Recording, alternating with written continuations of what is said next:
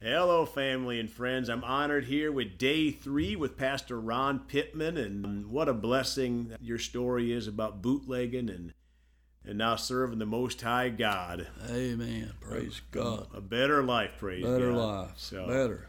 Well, Pastor Ron is a pastor at Glory Church, sometimes called Glory Tabernacle Church, I guess, sir. in Asheville, North Carolina, which is not far from where we are here in Gatlinburg area, across the border, sounds like. Yeah. So praise God. Well, let's pray. Father, we come today hungry for what you have, not with, ho-hum, I wonder what pastor has to say. No, we come ready to receive, Father, word from you, Father. Speak through Pastor Ron, Father. We come ready to apply it to our lives, put it to use. In Jesus' precious name, amen. Amen. Maybe I want to touch on a little bit today about how the Lord has brought me from not enough to more than enough. Praise God. So he did the children of Israel when he brought them out of Egypt. He brought them from not enough to more than enough. That's our God. Yep. In every aspect of life. He's more than enough. When I first met Jesus, I tell people, when you come to the Lord, you don't love him. You don't know how to love him. You don't know who he is. How can you love him? He loves you. And we got born again because of the Spirit of God came into our life, and we felt that love, and he drawed us to him with his overpowering love for us. Yeah. And the more we get to know him, the more we walk with him, the more we love him. Yeah. And after a while, it's like your wife or your girlfriend, whoever you fall in love with, you fall in love. Yeah. You fall in love with God. Yeah. And after a while walking with him, you're just so full of love for him, you serve him, you die for him. Yeah. But like I said, I grew up poor. We didn't know we was poor because everybody around us was poor. We had plenty to eat and shelter and all that. But when you get away from home out in the world, you realize what poverty is. And poverty is a curse. Yes, Being poor is a curse. Yeah. I mean, it's a devil. Yeah. And I tell my church, listen, poor people, poor churches never did anything for anybody. You can't do anything for the Lord broke. Mm-mm. You can't even do anything for yourself broke. God don't want us broke. No. And people, they don't understand what money is or greed. Greed and having money or wanting to prosper is two different things. And then greed is a devil. Yeah. But I remember when the Lord spoke to me, we lived married and had 2 little girls, and he spoke to us to leave home like Abraham, and he said, I'll show you where to go. And we just left and drove an hour and a half, close to the church or where we was at, and we rented a house, and later we got another place and moved, and then I never had a home of my own, never had any land. And my dad never had any, and he always wanted some, and I grew up with that. And I told the Lord, I said, you own the earth's the Lord and the fullness thereof. Yeah. I said, well, all the land you've got, I know you can give me some. And I began to believe God for land and have something, have, prosper. Yeah. And, walking with the Lord a few years ago, the Lord stopped me. I remember where I was at. He said, I want you to stop and look where you're at and look where you've come.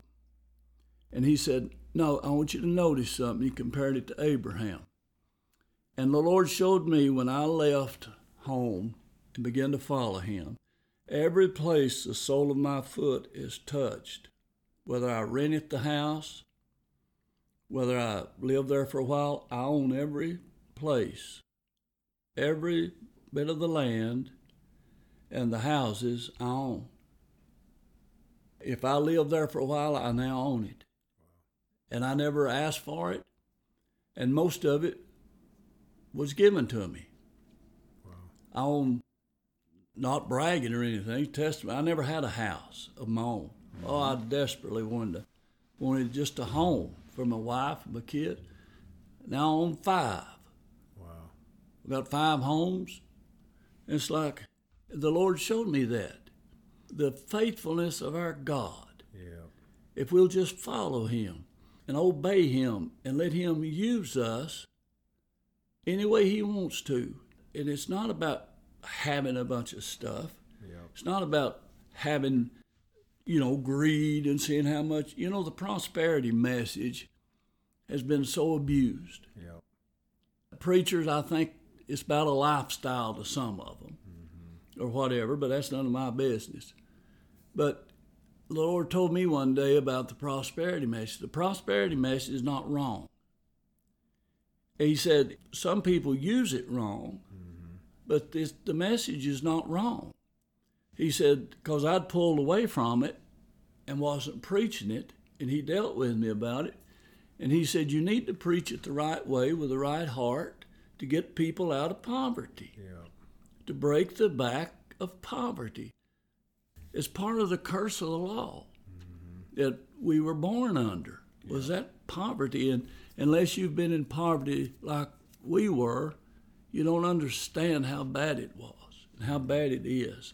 And so thank God, and our church, I believe God for the church. We began to rent a little old building, and I started believing God for a building and a church. And every time I'd get a little building fund or some put away in a building fund, I was getting pretty involved in missions. I'd build a church overseas. I'd take the money and build a church. I'd build somebody else a church. And I'd buy somebody else a house, or I'd buy somebody else a car. And I tell the people, and I said, we built this church for this little pastor in India, Africa, Central America, and other places. And I said, God's going to give us a church. And I told the Lord, I said, I don't have time to build a church. I don't want to build a church, and I don't want to bother with renting a place. And this is what I want. And I want a church that's just ready to move into. I want everything set up, the pews, the chairs, and everything in it. And I kind of like green.